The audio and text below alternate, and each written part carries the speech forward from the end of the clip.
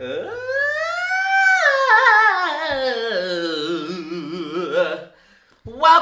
everybody, to another episode of Tea Girl Eat Girls, the only video podcast on Spotify about the internet, pop culture, the intersections, the outer sections, and the trans sections. Betty was doing handography right now for that. So if you aren't watching the video version of the podcast, watch it, girl. Yes, you definitely should be checking us out on the video podcast. We put a lot of work and effort into making the video look cute. So, and anyway, we get dressed. I'm Betty. Oh, hi. Great to meet you. Who are you? I'm Kala. Great to meet you. Oh my god, so nice to meet you. Tell me a little bit about yourself. I am a drag queen, a transsexual. Oh my. And a turkey stuffer. Okay, turkey stuffer. I am also a drag queen, funny enough, and I'm also not really here right now. No. Yeah, I think I'm astral projecting into the room. Oh my god. Yeah, Do I need to go get a Ouija board? A Ouija? Is it Ouija or Ouija? Lesbians. Lesbians, let us know. Please come to our rescue. So today, Kala and I are going to be going on a bit of a journey. Yeah. Because you're listening to this podcast right now. So you are listening to a trans podcast. Yep. And therefore, kind of supporting trans people. Thank you so much for your consideration. And I love that. But notice all that emphasis I was putting on the transness of it all. That's right. That's because this is a podcast where Kala and I have commodified our identity. That is absolutely correct. And the topic of today's podcast is the commodification and contentization of everything. Everything is content. And everything is commodified. And I hate to admit it, but here we are making a podcast. Exactly. So Kala, what are your thoughts? We're going to do two sections of conversation about this. The first part is kind of about the commodification of everything. So like the fact that everything has to be sold. Yeah. What are kind of a little bit of your thoughts about how, I'm going to say specifically, the commodification of identity is happening across like platforms? Yeah. Well, I think it's something that all of us are like constantly thinking about, and it kind of touches on some of the things that we've talked about already on this podcast. Like when I think of that, the first thing I think about is dating apps, funny enough, or Instagram. This place where you like put forward this like most perfect version of yourself, the internet you. You know what I mean? And it's almost like you're a product, like you're a commercial, and you're advertising to potential friends or dating partners. Like, this is how cool I am. This is all the fun stuff that I do. And I don't know. When did we all become marketers of our own life? It's weird. Yeah, it's interesting because going to school for acting, this is like part of like a course that is taught to us. Yeah. In my senior year of college, we basically just had like a whole business of like theater and auditioning course. And part of what was like taught to us in that is that we as actors are first and foremost selling ourselves. Yeah. And if you think generally as a young person, if you think you're going to get into the business of acting to be like a perfect chameleon who can become anybody else, you're wrong. The business of acting is really about finding kind of like who you are and presenting that to a bunch of studio executives. Yeah. And being like, hey, this is how you can make a bunch of money off of me. Yeah. Yeah. Most of the things that I booked, I was just kind of playing various versions of like queer people. Oh, interesting. Which I don't mind because like I'm never gonna not be a queer person. Yeah. But it's really fascinating that like in a weird way, it's like a limiting of like what I'm allowed to do as an actor. And there's like a little bit of freedom of being like, well, I know that I don't have to like really show up and be anybody but myself today. Right. Everybody is now constantly being able to like look at themselves in a video on their phone and think about, well, what type of messages does this represent? What does this say about me? Do those align with what I think could possibly get a bunch of views and likes and follows, which could then lead to me making money off of being myself. Yeah, oh my god, I have so much to say about how Please. people commodify their identity in that way where it's like you're posting solely for a specific audience to the point that it gets so distilled that you end up an alt-right caricature or an incel or something. You know, like, I truly believe that a lot of those people that are famous, web famous, in those types of really toxic spaces, like, maybe I'm wrong. I feel like a lot of times they don't even believe the stuff that they're saying. They just know that if I post these keywords, a bunch of people will watch it and interact with it. But anyways, before we get too deep into this conversation about commodification, before we really dive into the juicy bits, I want to bring up a game we've been playing. Yes. Week over week over week. That's right. Because I know some of our listeners are excited for us to reveal who our Unova starters were. So every week, Betty and I have been going generation by generation and saying who our Pokemon starter was, and then based on our decisions, revealing to you, the audience, what that says about you.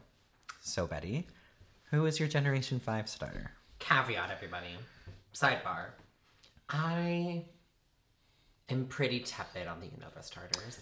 I'm sorry, it's controversial. I'm sorry. If you love the Gen 5 starters, good for you. I'm glad you want to be different. And you're beautiful. Although, like, at this point, I think with enough redesigns, Oshawott to Samurai has become kind of cool. Right, and actually my starter pick for Gen 5 was Oshawott. Oh, really? I thought Oshawott was the cutest of the cute, three starters. Cute little otter. And then once I saw their evolved forms, I was like, they're okay. And I mean, like, that is the nice thing about, like, the Hisuian forms, or, like, when Pokemon get regional forms, it kind of brings life back into, like, that Pokemon, like, so I guess Oshawott is probably the most visible of the Unova starters anyway. Right. So, if you picked Oshawott, you have taste. You have a little bit of taste, and you have a little bit of, like, you kind of just went with your gut. You were like, this one's probably gonna be the least ugly. You said I can't have any uggos on my team. No. How about you, Kala? I'm really boring at this point because everybody's going to be able to guess who I picked. But the grass type starter, Snivy. Yeah. I felt the same. They just, like, none of them were cute. Even Oshawott to me was, like, kind of, especially the evolved forms. And I guess I'm shallow also, and I want cute Pokemon. No uggos on my team. Which I think there are plenty of cute Pokemon in Unova, just the starters weren't. They really. weren't it. Yeah. Snivy has kind of, like, grown on my heart at this point. I think Superior is pretty cool, but I don't know. Yeah, none of the starters really did it for me in this one. But I would say if you picked Snivy, you are high currently. Yeah, literally. You're a stoner. I mean, his tail is shaped like a weed leaf. Yeah. And I mean, it is based in New York City, so maybe it is the representation of just, like, the stoners of New York. And then Tepig, is that its name? Tepig. That's how much I care about that. Because it's tepid. So if you picked tepid, I feel really tepid about you. Yeah. Did it say if you picked tepid? If you picked Tepig, I feel really tepid. What is the final evolution of this? Embor. Talk about an Uggo. I was gonna say that is a hideous Pokemon design. I don't like Embor. Not at all. And I think, like, I wish they wouldn't do this, and I'm so excited for next week's episode because of this. It's gonna be very opposite, yeah. I'm sick of fire in any series, okay? Not just Pokemon, equaling boy stuff. Yeah. It's, like, boring at this point, you know? Like, let girls be the cool firefighting Pokemon every once in a while. Yes. It's too... Who picked that Pokemon? Somebody. People that drink Monster Energy drink. Yeah, people who drink Monster Energy drink. So if you picked Tepig, you like Monster Energy. Disgusting. Okay, Betty, let's get back into it. I think I have more to say about commodification than Pokemon. I do as well. So you go first, though, because you were chomping at the bit earlier. Right. Okay. Well, let's get back into that original question of, like, sort of what is this commodification? Like, how am I thinking about what that means? I think we see it in two different ways. One way is kind of like what you were talking about, where it's like, it's this very traditional form of marketing where the whole point is the thing that you're marketing is the person, whoever that person is. And the hope is that that influencer will make content that resonates with an audience and it's entertaining, and so they keep watching and hopefully get exposed to advertisements. Then there's this other version where the literal job of the influencer is like a QVC salesperson. Oh, yeah. They're literally just selling to you, and that is, they're not making entertaining content. They're saying, I give this 5 stars. You should buy it at this link. You know what I'm saying? Can I tell you something? Yeah. I auditioned for... So you know how like TikTok Shop exists, what you were just talking about, Yeah, right? yeah, Where yeah. it's like basically people become content creators just to sell you Just to things. sell things, yeah. I auditioned for a like host slash like full-time like content creation gig for QVC. No way. They were trying to make their own like TikTok Shop app. Whoa. Yeah. And you were going to be like one of their influencers? Yes. That's so cool, actually. But they were like, they said they were looking for like hosts. So like people that would host like their, like the company's like live streams. Interesting. Like it would be like hosting QVC's like live streams. So like how the shopping channel like has like hosts, it'd be kind of like that, but like for QVC products. Like QVC live streaming. Interesting. And for like products from them and their partners. See, and I feel like, and this is where I was going with this, right? There is a way on social media like that to make money and to make a living at social media. And that's pretty exciting, but it's very boring work. You're a salesperson, right? And if you like sales, if you love being a salesperson, maybe it's not boring work. But I imagine most people who are thinking about like, I want to be an influencer, I want to put all my data out into the universe to be fully commodified. It's not because they want to sell a bunch of products. They think that they're going to be like this lifestyle person. They think they're going to be in bucket number 1. Yeah. And social media has like, in my mind, just captivated everybody's attention. Like children today want to be an influencer so bad. That's like the number 1 job prospect without realizing, because social media is not being apparent about this.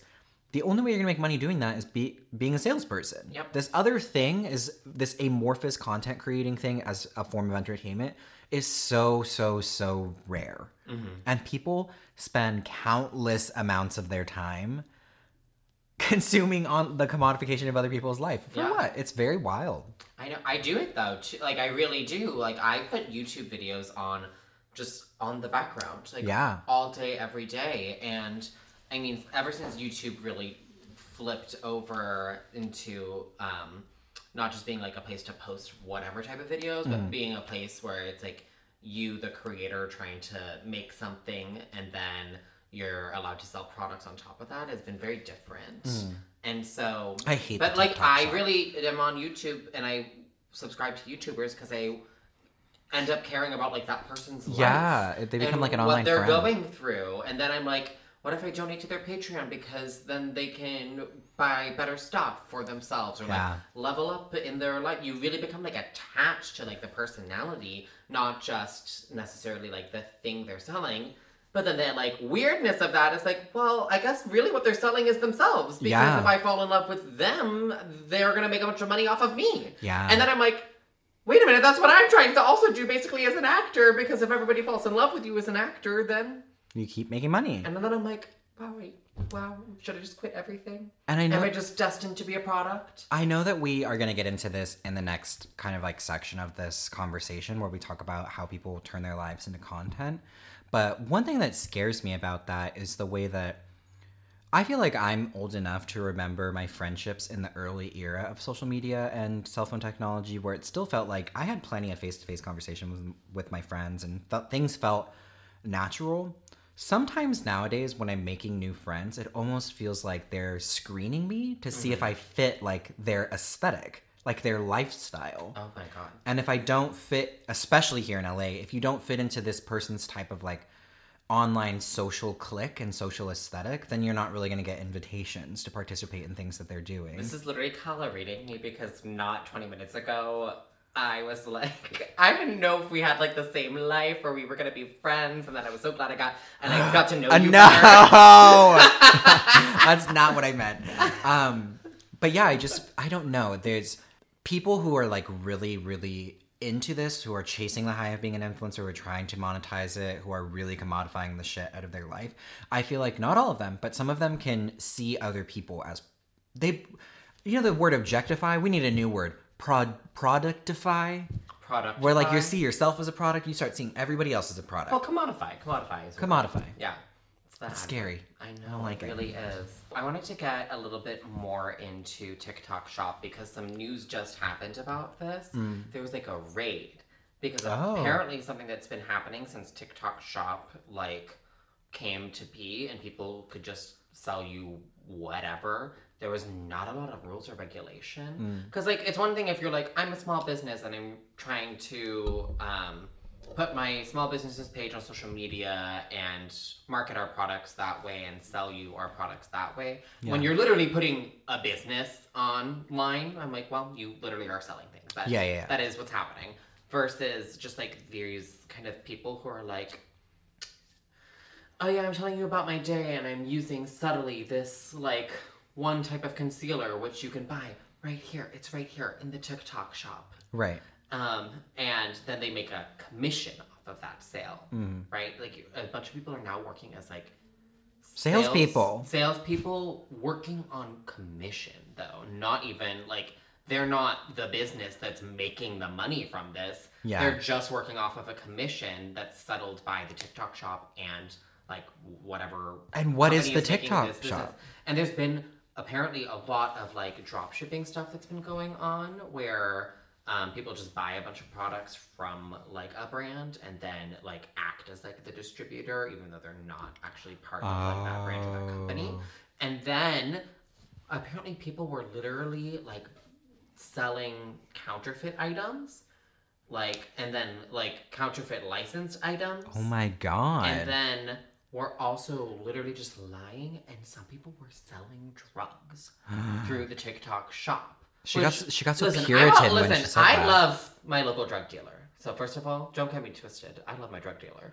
But like selling drugs on the TikTok shop where you could be sending them from whatever state to whatever state, you're breaking like federal laws out the wazoo. Yeah. And then you're like marketing it as like a t-shirt. TikTok shop. And I'm like, so there was this raid that happened over the weekend, and then I got a slew of videos of people being like, oh, I have like $7,000 saved up as like in my commission earnings from TikTok shop, and I didn't cash them out, and now I'm not allowed to get them. And I'm like, oh girl, you broke federal fucking they're like butthurt they can't get their stolen money. I don't know what you broke the law, girl, and now you can't get it. Oh my God. I'm like, and then you're online complaining about not being able to get the potentially illegal funds that you have.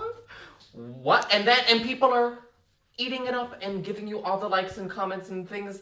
So now that's their new product. Now they're like, well, now my content is this. Their new product is complaining about the stolen money that they made that TikTok reconfiscated, basically. Oh my God. Do you know what else I see as sort of like emblematic of this whole commodification thing? Aesthetics and core. And girl. And this girl. Yeah, I love like that because I say it all the time. I love all of those. Like I say those. Like, I also like the idea of them. I think that it just sometimes gets, and I'm guilty of this. It gets so brainwashy that you start thinking that like your whole life has to match perfectly this aesthetic. When in like reality, look at all of human history. That's not a thing. And then also like it's literally just a micro trend, and you're gonna have like a new core or aesthetic or like era or girl in 3 weeks. Yeah, and like, I mean, take inspiration, you guys, from these aesthetics and stuff, but honestly, have some sense of personal style. Yeah. It's wacko. Do you think we're gonna enter an era where like it's no longer like cottage core or church core or whatever? Instead, it's like your own first name core, like Cala core, and I just have my own aesthetic now. Well, I mean, I feel like that's the case with some celebrities, and like if you go into like the realm of like standom and fandom. Oh, that's true. Like that's kind of, it's like if you identify with like these things, you listen to a lot of Lana Del Rey. Oh yeah. That's true. Right? Oh, like it's a very Lana Del Rey core. Actually, no, this is very real. I just remembered that this morning I was scrolling and there's videos of Olivia Rodrigo. Yeah. She's on tour right now, which by the way, I would love tickets. But hey Olivia, if a sugar daddy wants to drop them in my inbox, let me know. Sugar daddy. And all the comments were like, "This is so Tori Vega core. This is so Tori Vega coded, like from Victoria's." Yeah. And I'm like, wait, isn't that a read? No, I'm like, yes. I feel like that's a read. I'm like, huh? I mean, it's basically everybody just calling her a theater kid, but I'm at the same time a theater kid who can't sing. But they're using the phrase like core or like coded Yeah. to like hurl the insult, which is like this concept of this character from a TV show. Yeah. Oh, which I also love how creative we get with those words, because not only is there like core, coded, aesthetic, we also have pilled. Pilled, yeah. I love it. We get so creative with these Like suffixes. Well, pilled feels very like, I mostly hear it as like, that's transpilled. Yeah, but I see people take it further. We take pills. True. Well, actually, neither of us take pills. Well, also the blue pill, red pill metaphor is from The Matrix, and they're That's trans. like what it's like. Yeah. I know. So now that we've talked about like coded and like girly and like pilled, I just came to the realization that all the games that you and I play on our podcast are kind of little versions of that. Like, what does your Pokemon starter say about you? And then all of like the coded things have come back in like a major way because of the weird renaissance of like 2010s like apocalyptic romance, like like novels and movies. Which I will say, nothing is making me feel older than the fact that we're romanticizing 2010s Tumblr. I know. I'm like, babe, it wasn't long enough ago. We give us a second. It was really a time to be alive. So, in the spirit of that, Kala, our next game is going to be Tumblr girly YA literature. Okay. What are your top 3 and why does it resonate with you? Okay. Ooh, I'm feeling very twee right now. Let me see. Well, I think this feels so cliche because it's so popular at the moment. But definitely The Hunger Games was one of them for me. I read the books and I watched all of the movies. Katniss Everdeen is an icon. Jennifer Lawrence is what I aspire to be. Yeah, same. She's so pretty. I fucking bitch. And I think it resonates with me for the same reason that it resonates with a lot of sort of anarchy-aligned thinkers. Militant colonial capitalism is evil, and to watch a liberation movement have success in fighting against it is very cathartic. And young me didn't have the words for that, and so instead it was like, yeah, blow them up! Yeah, like, yeah, shoot them with an arrow! Kill them! How about you? What's your, like, first one? My first one is, The Fault in Our Stars. Girl. The romanticization of cancer. Do you remember that tweet that went viral with that girl who was like, I wish I had cancer so that somebody fall in love with me? Baby, that's not the takeaway from the book. Like, no, the takeaway was the media literacy is at 0. And it was at 0 in the 2010s, and it has gotten worse. Good God. Idiocracy has never been more applicable. Do you want to hear another one of my most cringe things that has ever happened in my life? Yes. I think I may have mentioned this to you before. Oh, where's this going? In high school, a group of friends and acquaintances and I started, like, reading a bunch of, like, the John Green novels. And The Fault in Our Stars came out, and then that year we tried to make a club called the DFTBA Club. We really wanted to make it, like, the Hank Brothers Club, but they wouldn't let us make it a club off of, like, a YouTuber's channel. So we called it the DFTBA Club, which, by the way, is like the phrase "Don't forget to be awesome," which is like the Hank Brothers like old catchphrase at like the beginning and end of all of like their YouTubes. And... You knew it couldn't be, and so you guys said, "Here's an acronym." Yes, and they approved it. Oh my God. And we did this not because we really wanted to like be in a club, because we all just like read the books and then communicated online.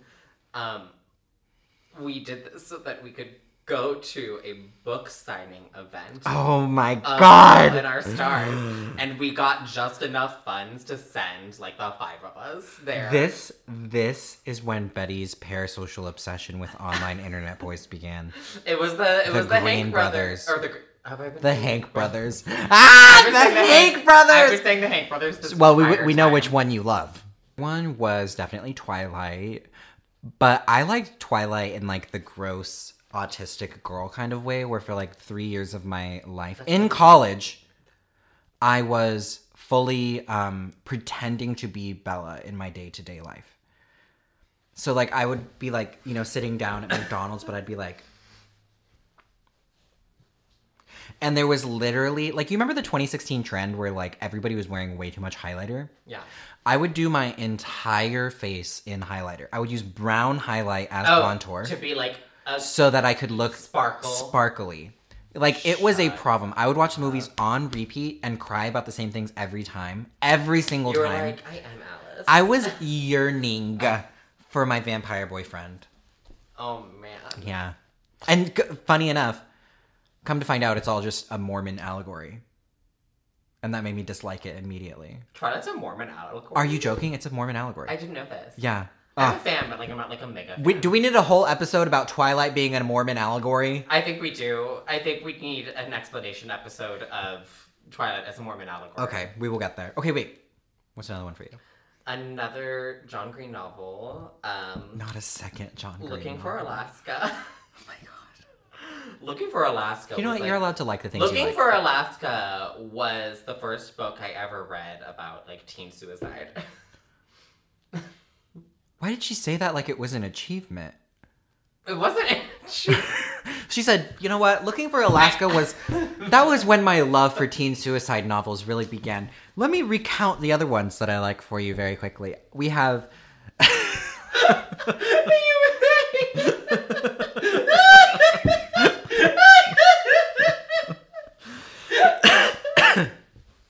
Oh gosh. Looking for Alaska was what? Okay, my last one is one that they're making a movie out of. I'm so excited. And it's Aristotle and Dante Discover the Universe. Have you ever read it? Didn't that movie already come out? Oh, it might have. Maybe it came out this summer. Am I crazy? I don't think so, because I've been waiting for it. So hopefully not. I hope I didn't miss it. I believe the writer of that movie is trans, also. Slay. But don't quote me on that. I might be misremembering. Well, it is a beautiful book, and it's very homosexual, and I love it. That is great. I actually never read it, so maybe I should read it before the movie comes out. You should. I'll loan it to you. Oh, thank you. How about you? What is your last one? My last one is your first one, The Hunger Games. Yes. And with the right. Ballad of Songbirds and Snakes movie out now, it's like, I feel like Hunger Games has really been the forefront of like the resurgence of this era. Which is so funny because the Ballad of Songbirds and Snakes only came out like during the pandemic. Like it's a really new book that I guess Suzanne Collins was just like, you know what? I need another check. And it's really expanded the universe of the Hunger Games. It's actually a great book. I love the book. I could see now her like leading a project where they create a series that fills in the gap between that first Hunger Games and like the official novels. But she has so many places she could take it now, which is really cool. I love to see writers have success. I really love the Hunger Games because it's one of the most like fleshed out worlds and lore that's like apocalyptic, so you know like it's the real world that we live in, but it feels so different. Yeah. But then the way power works in the Hunger Games is kind of how power works right now. Yeah. So you resonate with it. Yeah, it feels really real. Yeah. Like, because, well, genuinely, we're just a couple steps away from that happening anywhere on Earth. Truly. With the current world order. Well, that was surprisingly heavy also when we were trying to lighten things up. So let's head into another heavy part of the conversation that I think I brought up a little bit earlier, but... There are two topics are so intertwined. It was kind of hard not to. Yeah, because, okay, if we're talking about spending all of your day and time commodifying yourself, coming up with who am I as an aesthetic, and then branding yourself as a product online in the hopes of what? Having followers? Having money? Oh it's my getting God. paid, bitch. The only way to do that is to make content. Mm-hmm. And Betty and I have talked about content before. We've made fun of ourselves. You're currently listening to it. Yeah, you're right listening now. to our content right now. But the thing is, like, maybe I'm tooting our own horn too much here, but we're a little intentional about this content. What I want to talk about is making everything into content. You mean like those like sensory like rock pulling live streams? Yes. You know what I'm talking about? Those like gem shaking live streams? And they just shout numbers at you the whole time, Yeah. and I never know what the numbers mean. Mm-hmm. You know? Or like, and I don't know if you've ever felt this way, and maybe this is my question to you. But like, you ever pick up a new hobby these days? Like maybe you want to start journaling, right? But before you start journaling... That's not a hobby. I have to do that for therapy. Well, let's pick something else. Maybe you want to get into making clay earrings, right? So you watch some other people's content about making clay earrings, and you're like, well, that was really fun. I'm going to learn how to do this. You buy all the supplies to make clay earrings. And all of a sudden, before you get started, you think to yourself, should I make content about me learning how to make clay earrings? And before you know it, everything in your life is like, well, should I turn that into a series? Should I make this into a piece of content? And it's exhausting. Yeah. How do you feel? Like, where are you at? Do you feel like a compulsion to turn your life into content? Absolutely. And I really actually tried to for a while. Especially on TikTok, I really tried to be like a content creator, as they say. Really trying to like find my niche by kind of like cutting down my life to like the most simple like things. And I was like, okay, Boston, drag queen, and comedy. Like those are like the 3 tags I put on everything. Let me post videos that are all ones just saying drag. Let me post videos that are all ones just saying Boston. Let me post videos that are all ones just saying comedy. And the ones that got the hits were like Boston. Interesting. Shockingly. And so like I just niched myself down into like Boston, drag queen, haha. And like in that order. Yeah. And it really helped like me get my feet off the ground, and like in like that first year that TikTok blew up during the pandemic, I was like able to like make a little bit of money off of it. And then people were reaching out to me, like local businesses in Boston were reaching out to me to like try and make sponsored content for them. Wow, that's really cool. And yeah, it was really interesting. And then kind of what came of that is like my image kept getting out there, and then I ended up attracting people to my page that clearly did not want or care to see me. And so I would like do live streams, and they would get really, really hateful. Oh. And so then I would like act doing them, and then I just kind of fell off of wanting to make like content as like a content creator. And I really wanted to go back to kind of just focusing on acting. Because acting is not something where I have to like always be in the face of like thousands of people. And like I know that every mask that we wear is like a little different. Like the person you put online is not necessarily you. But I actually am of the belief that like all of the masks we wear are ourselves. As opposed to like that, oh, I have the real me and then all these other masks. I'm like, I think all of that is the real me. That's a very Gemini response. Well, what can I say? I'm like, but I don't have like a version of me that's just for me necessarily. I don't know. And maybe that's just because I've always been somebody who's been trying to be a performer of some type my whole life.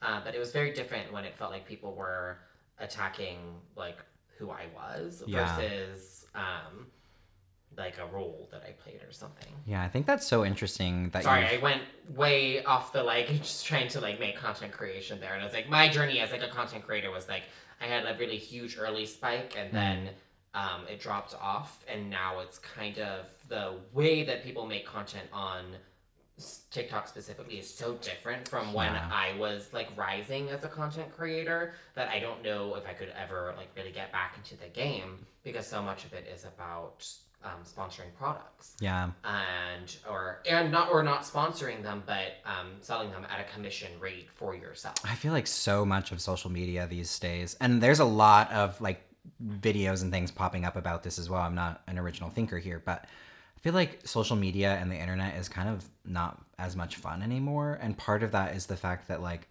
it just feels like one giant commercial.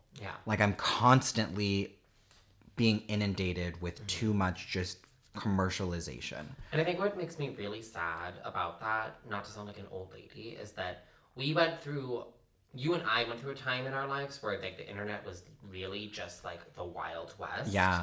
And now it is just like another branch of any type of like corporate advertising. And that's the most depressing part, is it's all corporate advertising now. Whereas like I remember being on the early internet, it felt like the content that was being created was being done mostly by like fandoms or individuals. And HTML and Adobe Flash Player dominated the internet, and websites were like really unique and kind of silly and fun. And everybody assumed that the information on there was not real. And now people are so good at commodifying and contentizing their lives that they convince millions of people that that's the authentic version of their life. When, like, I hate to break it to you kids, here in Los Angeles, there are influencer studios where you go to make it look like you have a fancy house, a fancy car, that you're in a private plane. The whole way that you like work as an actor, where you can get an agent and a manager, they have that for influencers. Yeah, people come here without a following, audition at influencer agencies, and become influencers. Because, again, it's almost like it's basically modeling turned into influencer. Yeah, but it's like the way modeling used to be for people. And I was saying at the beginning of the podcast, like, there are two types of people that are online. There's the people, people that are commodifying their lives. There's people that are doing it in this way that's like entertaining, inspirational, and those people tend to have like the most followers and the biggest earnings. Whereas there's all of these other people that are just salespeople, which is why you can come to LA and get an agent and learn how to be a salesperson online and get a decent little following. But I don't know, like, how long does that last also? How long are we willing as consumers to stay on an internet where like everything is just one big commercial and all of our friends are slowly turning into commercials themselves? Yeah, it's like, where does myself begin and the product end? Yeah, and I'm actually like really happy that you spoke about your experience on TikTok, because over the next year I'm planning to create a video series in which I try to like put myself out there a bit more as a filmmaker and a trans person, specifically a trans person trying to become a filmmaker. And I'm doing so begrudgingly. Like, I'm doing it because I feel like in our current content world, if I want to be a filmmaker, if I want to have an opportunity to have a producer pay attention to me and offer me some money, like, the only way to do it these days is to say, look at the social media pull that I have. Yeah, and it's really weird. It's really interesting in the way that like consumers interact with content, because it's like they want authenticity. Yeah. In a way that, like, if like the difference between a TikTok sponsored ad and a TikTok eligible for commission is that the eligible for commission supposedly feels more authentic. Yeah. Because the company didn't pay you to talk about the product, even though I'm like, well, the company is going to pay them a commission if they sell this. Yeah, it's the same thing. It's the same thing, babes. One's not more authentic than the other. One thing marketers going to do, they're going to find a way around shit to get in front of you. Yeah, it's a strange place, and I'm just really sad that like Gen Alpha and younger won't even grow up with a time where the internet wasn't like this. Well, this is another thing that's like really spooking me too, and I'd love to get your thoughts on it. I feel like we're entering a media era where like everything we consume is micro content, and it's told to us in a way that's like very, very, very distilled down.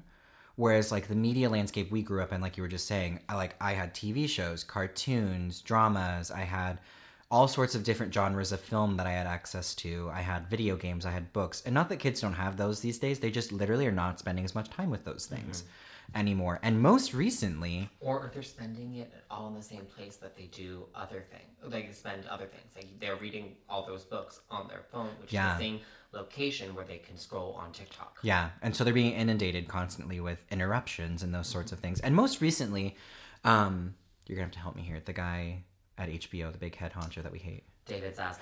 So most recently, David Zaslav himself referred to movies as content. And I think that's what, like, when we get on this podcast and we say the contentization of everything, yeah, we're all making content of our lives. We're all fucking products now. I get that. The other thing, though, is, like, some parts of our cultural heritage, in my opinion, like film, like literature, like fine art, require a certain amount of respect from our governing and leadership bodies. And I'm going to say skill. And, oh, well, of course. And so, like, to refer to them... crafts. To refer to them as content, when again, what I've been preaching this whole fucking episode is that most content creators are salespeople. They're selling you lotion. They are not making a cultural piece of art. Yeah. You know what I mean? And I'm not saying there's no skill in, like, being a salesperson. Yeah, of course not. There is. It's just not the same thing. Yeah, but those aren't the same thing. The skill that you develop to sell people things is not the same skill you develop to transform into characters. It's not the same skill you develop to paint a painting, right? Yeah. It feels like the same powers that be that like turn the internet from what it was before, like what we've been talking about, into just being a giant corporate advertisement is like trying to anything that is going to be in front of the eyeballs of a consumer, the news, TV, whatever's on an iPad. Like, they want it all to be the same. They want it all to be corporatized in a giant ad, including movies, which is like draining. And that's why I've been thinking about like how dangerous it is that you really can do anything just like on your smartphone. Yeah. Because that leaves people with less room. Like one of the big reasons that the WGA, DGA, and the SAG, AFTRA unions all went on strike was, or not one of the biggest reasons, but like a indicator, I should say, that the unions were going to go on strike is because studio executives were trying to say that like the job of a writer and a director is the same, and we're going to call it content creator. No. Just so that they could get away with paying people like the same amount of money, even though the Directors Guild and the Writers Guild have different contracts and different negotiations and are specified as different people so that they can get different pay. Yeah. And it was going to be like a huge weird hit to both of them. And then obviously like that would affect actors too. So they all were like, let's go on strike. So it's really interesting that we put everything on our phone because that kind of like socializes us as people to not think of those things as different, to not think of movies and TV shows as different. And I'm to not think of fearful. them as different from books or scrolling on Instagram. You were saying earlier about how like Gen Alpha isn't going to grow up in the same media landscape that we do. I'm fearful of the idea that like, what if Gen Alpha grows up in a time where movies aren't even called movies anymore and they don't have the cultural heritage that they so rightfully deserve? Because, I mean, you know this from being on sets yourself. Making a movie requires the physical labor of a ton of people. Literally thousands. Who are, most of them, trained in art and are holding a very valuable artistic expression in American culture. And to compare them to content creators, and we create a world in which young people are going to think for the rest of their lives, potentially, that writing, making movies, making art has no value. Yeah. Meanwhile, we're creating machines that write books. No, they don't. I don't know. It's a little spooky. Yeah, and I mean, I don't think that content creators deserve to be celebrities. Anybody can be a celebrity or like famous or whatever. But the fact that I think the like lifestyle that content creators immediately want to go chase was like the lifestyle of celebrity movie and TV actors has weirdly trickled down. Follow me. This makes sense. Okay. Into what you were just saying, where there's like not the same value of art, or it's the same value that we put to selling people things. Yeah. Does that make sense? Yeah. Again, you're turning movies into giant advertisements. Yeah. And like, people don't go to the movies for that. I know. It's absolutely crazy. Wow. This has been a wildly deep episode, Kala. Yeah, oh my god. Talk about turning into literally just nothing but binary code. Binary, not on this. Non-binary code. But is the non-binary code 3? That would technically be the case. And I don't want to get into this because I actually because isn't binary like zeros and ones? Yes, I actually know the answer to this. That's literally how machine learning algorithms work, is by using a non-binary code. She's cracked the code. Non-binary people are machines, is what I'm saying. And are hackers. Hookers. Hooker, that's me. Well, Betty, this was a displeasing conversation and has left me existentially dreadful. And with that, goodbye, everybody. See you next week. I hope you enjoyed our content. Bye.